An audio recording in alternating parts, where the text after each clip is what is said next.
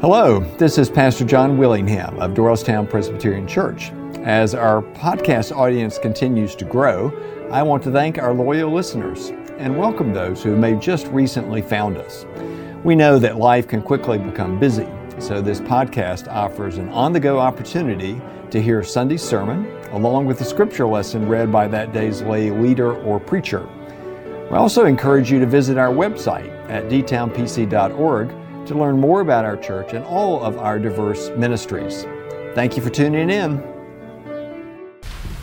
Our scripture for today comes from Judges chapter 5, verse 1, and continuing with verses 19 through 31. It is a song of victory from a battle won that would mark 40 years for the people and for the land of Israel. Hear these words now, the song of Deborah. Then Deborah and Barak, son of Abinoam, sang on that day. The kings came. They fought the kings of Canaan at Tanakh. By the waters of Megiddo, they got no spoils of silver. The stars fought from heaven. From their courses they fought against Sisera. The torrent Kishon swept them away. The onrushing torrent, the torrent Kishon, march on, my soul with might. Then loud beat the horses' hooves with the galloping of his steeds.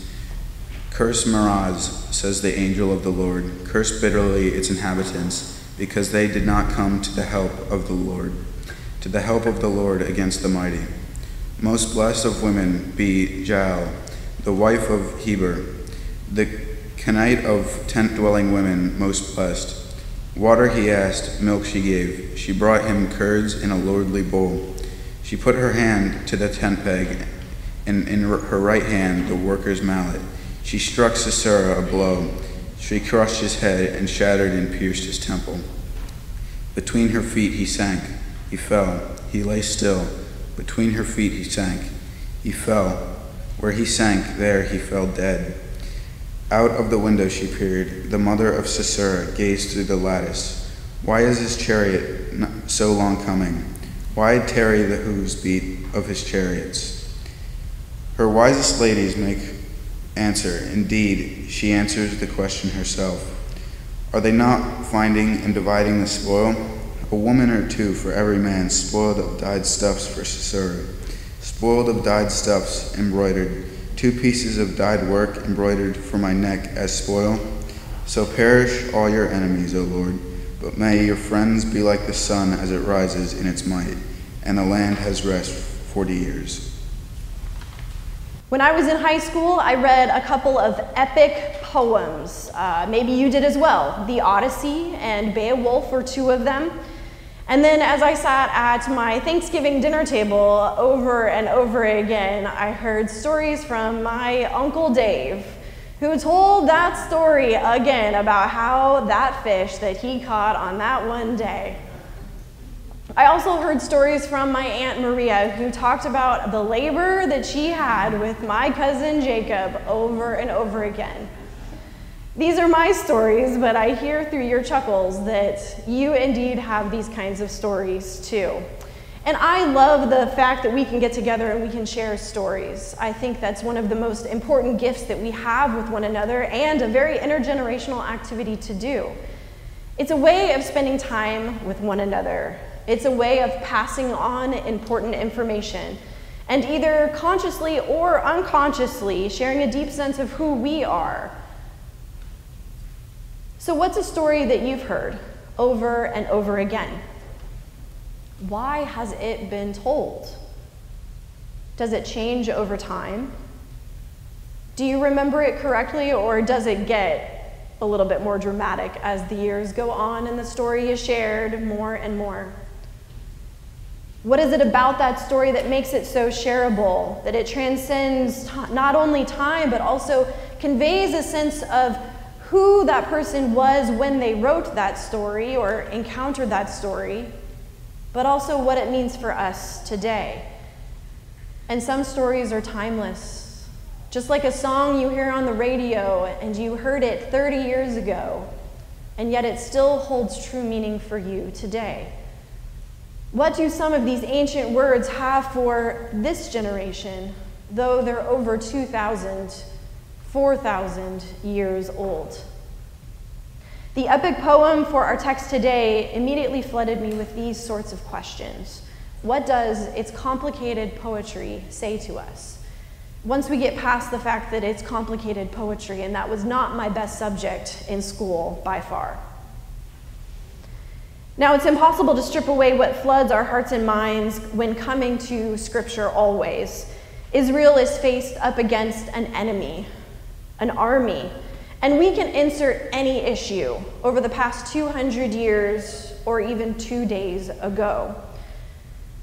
And though battles in the Old Testament are never about the battle, they're about God's faithfulness and restoration of God's covenant promises. And we must not get lost in the details of who killed who, when, and where.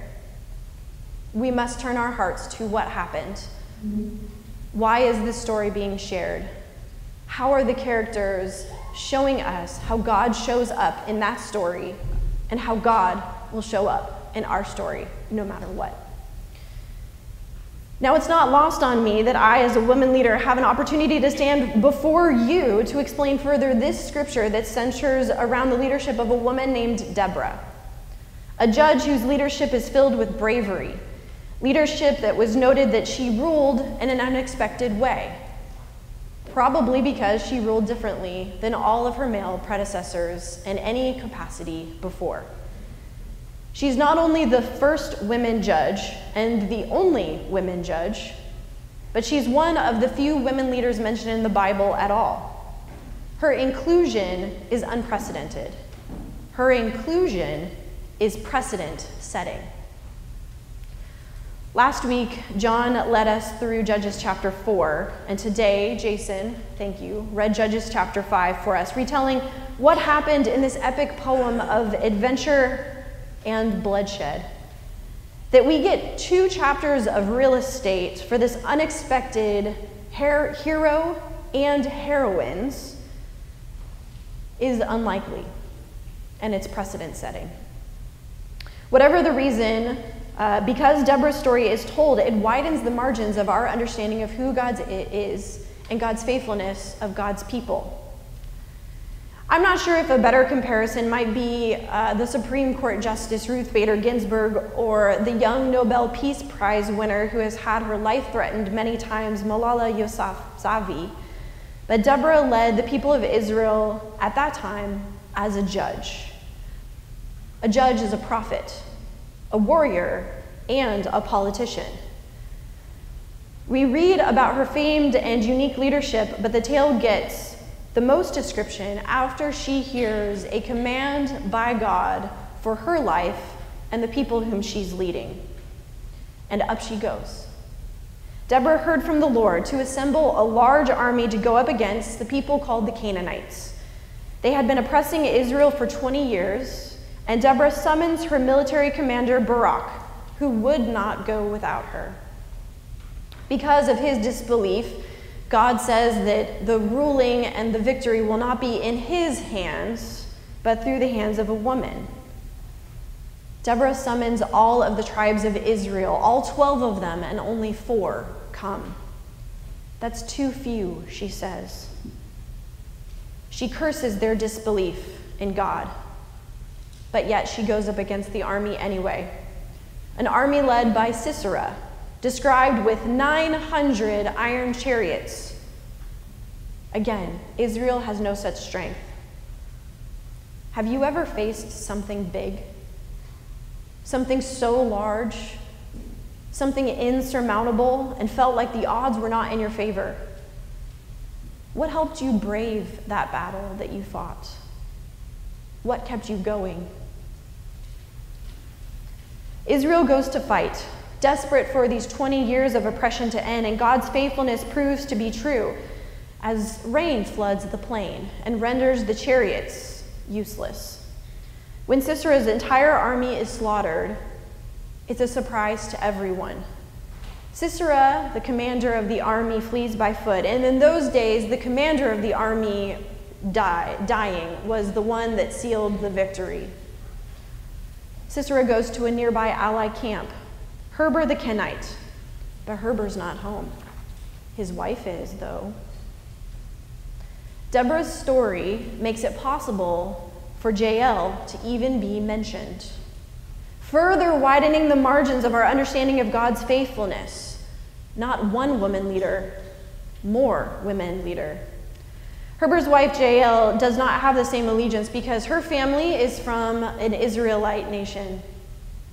Her allegiance is to the people of Moses, and she knows how to use her femininity in Sisera. She welcomes this exhausted warrior in her tent, and as you heard in the scripture, very descriptively, offers him some milk and rest. He sleeps. She drives a tent peg through his skull, and he dies as a result, sealing the victory for Israel. Jael does not do what's expected of her. She violates all hospitality rules. She violates her husband's allegiances. She violates her gender roles, and one of the few women in the Bible to kill someone. And she chooses to kill her violent oppressor, and because of it, it says in 4:24, Israel grows stronger and stronger. With Deborah, we see God's faithfulness in battles fought on a big battlefield. And in Jael, we see God's faithfulness in the battles fought in small, intimate spaces of our lives. God cares about both. And God certainly needs to be bursting in there. I read about the impact of the inclusion of Jael in an article written by Sarah Jobe a few years ago, and it was picked up by a magazine called The Christian Century. Sarah is a chaplain, and at that time she was leading a Bible study on the topic of Judges 4 and 5, our text for today. This Bible study was conducted in a women's prison, for whom all the attendees were charged with first and second degree murder of their alleged abuser. It's not a surprise that the women connected with Jael. It shares a narrative that the women we're familiar with. He was in her tent. A weapon was used. She killed him. Jael's crime meets all the conditions of their crime. The only difference was that she was praised for it. They needed to hear this story because it changed their story. To be clear, neither Jael nor the women in the prisons, their stories did not change, but how they shared their stories were. Now, if you're sitting here uncomfortable with how much violence and bloodshed is in this particular scripture passage, you're not alone. Especially knowing this is one of many disturbing stories in our scripture, and I constantly am saying that the Bible is not a book for children. At this point, the stories are meant to serve as a warning. Israel's descent into self-destruction is a result from turning away from God who loves them, a God who took them out of slavery in Egypt and continues to love them and show up and be faithful to them. There is no value in tragedy if you just take it for face value. There is value to tragedy as a sobering explanation of our human condition, and it ultimately points to the need for God's grace and ultimate dependency on God and a Messiah who saves God's people. The inclusion of Deborah also increases awareness of God's presence and our recognition for dependence on Jesus. The inclusion of Deborah increases our awareness of this because Deborah was just a judge over a certain time period, and Jesus rules all of our life. And Jesus gives us access to a God who loves us no matter what, revealing the Lord's will for here and now. And with Jesus Christ, we receive God. The peace and rest that Jesus leads his people isn't just into a temporary one. After all, we are all looking for a quick solve to our problems, our issues, our hurt, our wonder. It's a hard world that we live in and have lived in for as long as humans have existed. And in this story, it leans on human action. The characters are not simply watching God act, as you might remember in the parting of the Red Sea, where God comes in and there is this huge saving act, moving literally a sea so that people could be delivered. Despite the fact that the situation seems hopeless, where is God calling you to act? And in that, we need to keep with a God who brings us perfect peace so we can sleep through the night, even though the newsreels keep us awake. A God who teaches us to rest in God, heals our communities and heals our societies in the ways that sin has caused brokenness. Epic songs are already being written for this day and this time. Minutes after the decision of the Supreme Court overturning Roe v. Wade on a couple of days ago, one of my favorite authors, who is new to me, she writes an article called Black Liturgies, for which I would never be a part of had it not been given to me by someone else. And I listen and I hear, and her words speak true, and she writes in the form of this poem.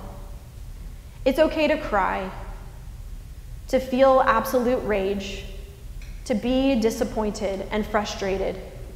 It's okay. We'll get to work soon. But don't let them take away your humanity. Don't let them break your soul. Austin Channing Brown. This is the word of the Lord. Thanks be to God. Thank you again for joining us today. Once again, I invite you to check out dtownpc.org for information about our worship and programming for all ages.